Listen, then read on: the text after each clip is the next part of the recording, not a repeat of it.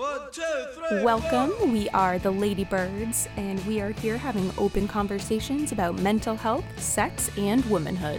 Woo! All right. Dear Diary, my teen angst bullshit has a body count. Don't have sex, because you will get pregnant and die. You can't do anything unless you're the center of attention. Don't have sex in the missionary position. Need a boyfriend who's not such a complete bonehead. Don't have sex standing up. All I see is pork soils. You're a virgin who can't drive. Just don't do it, promise? Hello, birds. Welcome back to another mini episode. Woo. Short and sweet. We're glad you're here. My name is Gabby, and I like folk music and mashed potatoes. Oh, wow. Well, how do I follow that up? I guess my name is Mandy. I like talking about movies, and I like talking about sex. And orgasms. Ooh, even juicier. And like having them too, so. Ooh. And I am Kate, and I like reading, and I don't like mashed potatoes. Still offended. I like stuffing, sorry. Don't like them. Fuck.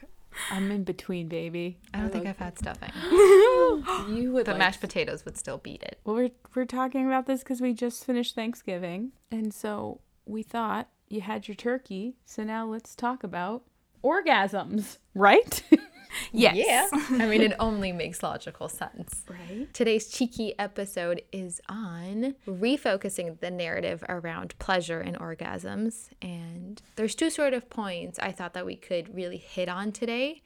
And that's looking at the orgasm gap, which is sort of understanding that everyone deserves a fulfilling and enjoyable sex life, which is why it's important to understand and to look at the orgasm gap and sort of understand it as a cultural problem instead of like blaming someone about it. But at the same time, just as important and fun as orgasms can be, it's also really important to reel it back in and to understand that orgasms should not be the end goal of sex or any sexual activity, really. Before I start, though, I did want to put a little aside, a little footnote, that it's vital for us to acknowledge that race, body size, ability, or disabilities were not taken into account, but are huge factors to consider when we're talking about pleasure. Mm-hmm. These nuances of identity are consistently ignored in how their dynamics can impact pleasure.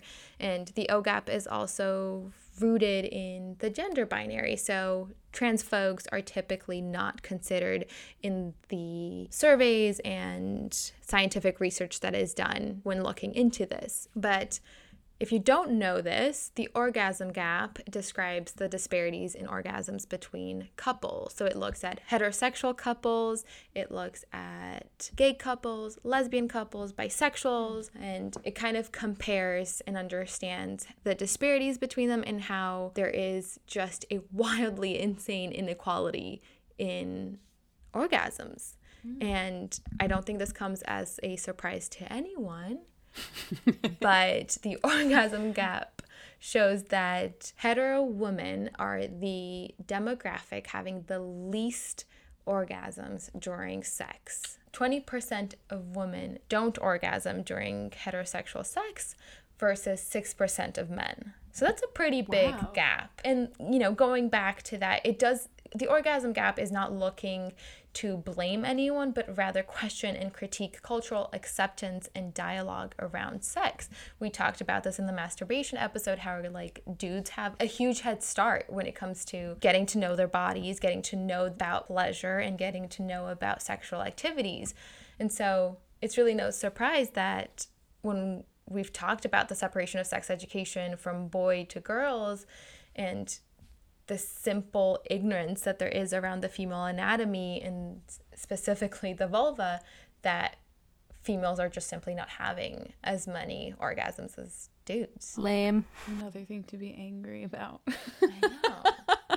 Like, even before having sex, I knew that the likelihood of me not orgasming was a possibility, and it's already sort of pressuring you to orgasm, because I think when it comes to like talking about sex and pleasure, I think the dialogue is changing a lot. But I think growing up especially, I found that the narrative was very much driven onto like the male ego and not talking about female liberation.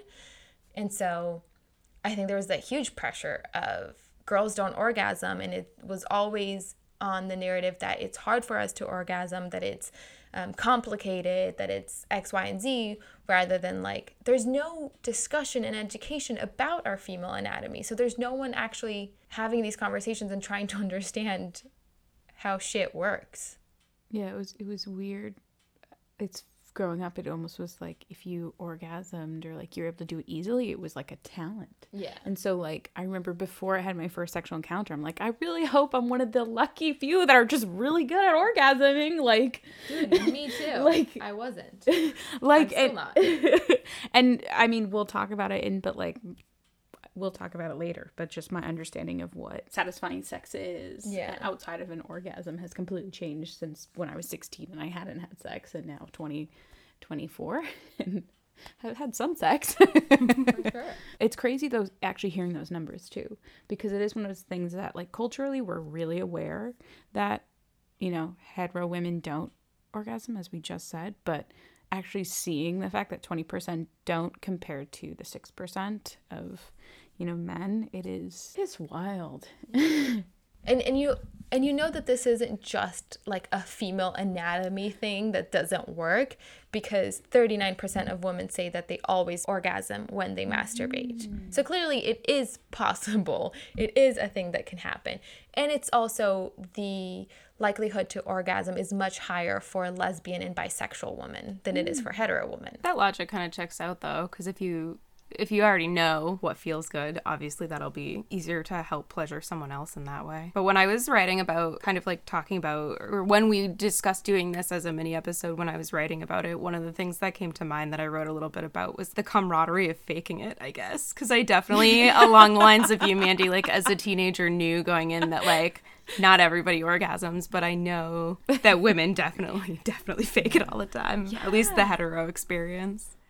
That's crazy. Oh my God. Yes. I feel like I've known forever about how to like, you know, the build it, you build it, and they're like, oh yes. But like to the point of where I was going into like, yeah, like that was one of the things where it was like crazy for me to think about, was like going into my first sexual experience being like, I remember having a passing thought of being worried that I wouldn't be able to orgasm, and then like not knowing how to fake it convincingly. That was something that was a huge learning curve for me. Just like, I don't have the numbers right here, but I know kind of a crazy amount of women don't orgasm from penetrative sex, and that was something that took a while for me to like really understand, because for a while like I didn't, and like still now, like obviously there needs to be stimulation of the clitoris, and that makes sense because of our anatomy. And so like for a long time I'm just like, why is it not coming when like everything tells me like that's how you derive pleasure? And then as I like continue to get older and educate myself and, you know, sexual experiences, it's like that's because like it's just scientifically like the part of you that stimulates that was not being stimulated. And like the narrative in film and porn and of heterosex is that like penetrative sex is the epitome, and you will orgasm through that. And like in reality, and when we're learning about our anatomies growing up, even in like sex education, they're not going to really talk to you. Most classes, I would say, don't really talk about the clitoris at all, because they're talking a lot of the times about sex as a procreative act. But I think that understanding your anatomy and then also understanding your partner's anatomy can be a powerful guide to increasing pleasure and confidence. And again, reiterating this, orgasms are not the only form of pleasure, and they should definitely not be your end-all be-all thing. You know, like they're great, they're fun, but I have a very difficult time coming with your partner at the same time is also very difficult. And I know that like erotic books do that a lot, and then just movies in general, porn. this idea that you can come together. That's like synchronizing that shit is very, very hard. So it's okay if that's not happening to you, if that's just not working with you and your partner. If it works for you, like, fucking congrats. Good for you. It's funny too, you talked about like the idea from movies that like you can come at the same time and that like it's natural, and like from my personal experience, it's like, are you ready? Okay, are you ready? Okay, like, okay. Like, it's not like natural at all. No. It's like you have to like be like, okay, we're gonna try and do this. We're gonna try. And like from my personal experience, it's never romantic, and it's always, okay, we tried that. That wasn't great. Like, it seems more stressful than anything else. Like if it happens naturally, great, wonderful. Yeah. But I have a very difficult time orgasming. And it was kind of funny because I was talking to my roommate about this, where she had an encounter with a gentleman, and I think in the previous experiences that she had with him, she was able to come pretty quickly, or just in general. And one night it just like didn't happen, and it seemed like she had a really good time until it felt like he was putting a lot of pressure for her to come. And I mean, probably unknowingly so, but there is, and I do think it is very important to note that there is a big difference between neglecting your partner's experience and pleasure and only focusing on your own. Letting your ego get in the way, making their orgasm and their pleasure and their needs about reassuring your insecurities. I've definitely found both experiences to be true. I've had guys who completely ignore my needs, and then I've also have had guys who are making, if not our entire experience, then certainly a lot of it about the climax.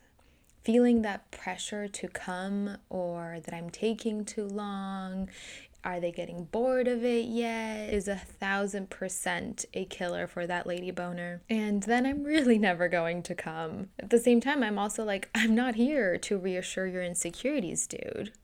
I know that in general, for me, it is quite hard for me to orgasm.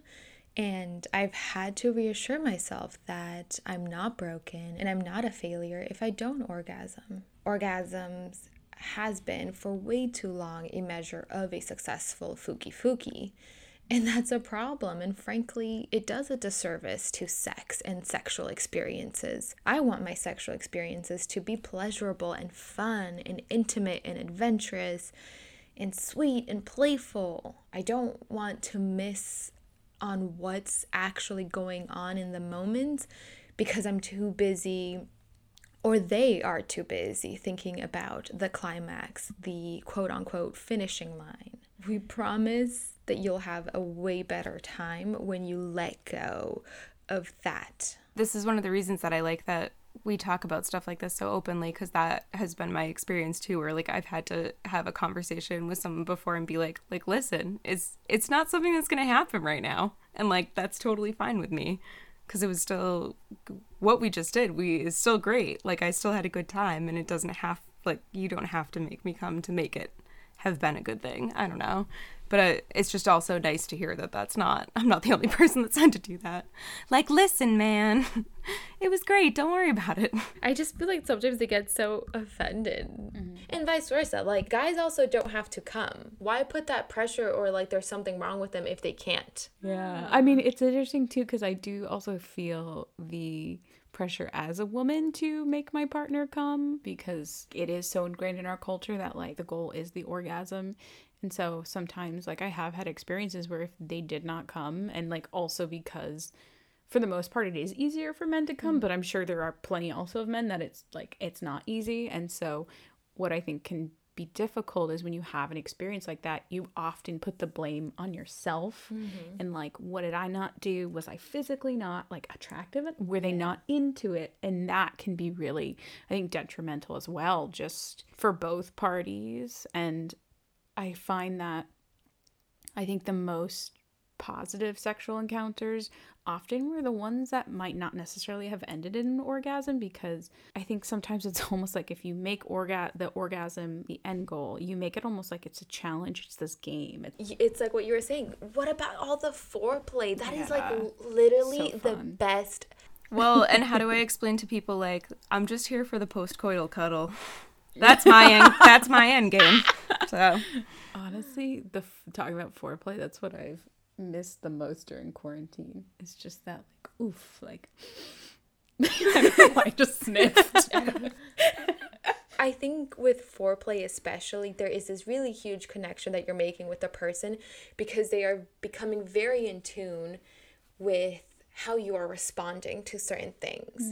In the same way that you become really in tune when you're playing around with them, teasing them. You become very in tune with what they're liking, what they're not responding so much to, how to make it build, how to make them really want it. And I think that's really fun. That was our little chat today. Quick O, right? ha. As always, we have our little doing okay moment. How are you guys doing? Okay. I have one. Oh, you do? You go. Okay, I have two. One, I watched Jojo Rabbit for the first time, and I think this was the first movie in a very, very, very long time that I watched that I was like, holy shit, this is a good fucking movie. So that was wonderful. And then the other one is yesterday I made lasagna with my roommate, and it was delicious. I had a real rough week, but I saw a really good movie. I watched Y Tu Mama Tambien, which is like a film classic that I've been lying for like 4 years that I've seen. People will ask me and just be like, yeah, it was incredible. Yeah, it's like, it's one of those ones in film school. It's like, you can't sit with us if you haven't seen it. And it was Alfonso's birthday recently, so I was inspired to watch it, and it was really good. Well, and not gonna lie, remember that time I said sometimes movie scenes work for me? Yes. You too, Mom. Oh my Yeah. Oh my God. That's one of them. Dude. I honestly thought of one at the start of this, and it's completely gone from my brain, and I'm trying to think. But I'll think of something else because I can't remember what it was. I started doing macrame. What's macrame? Macrame is like, you know, those like super hipster plant hangers that are made out of like braided cord, basically. Yeah. It's that. That's fucking So I'm cool. trying to, it's been very cathartic and something to do. I feel like I've been lacking like crafty type stuff in the last couple weeks of my life, and that is a lot of what makes me happy, like making stuff. So Movies and crafts. movies and crafts. Sexy movies and crafts. That's the way to my heart. Thank you, birds, for tuning in. Woo! We will see you guys for a full-length episode next week. Next week. In the meantime, keep Social distancing. keep social Stay distancing, safe. but get on social Media. media and look us up at Ladybirds Pod. Hell yeah. So till next time, right? Yeah. Yeah. Bye.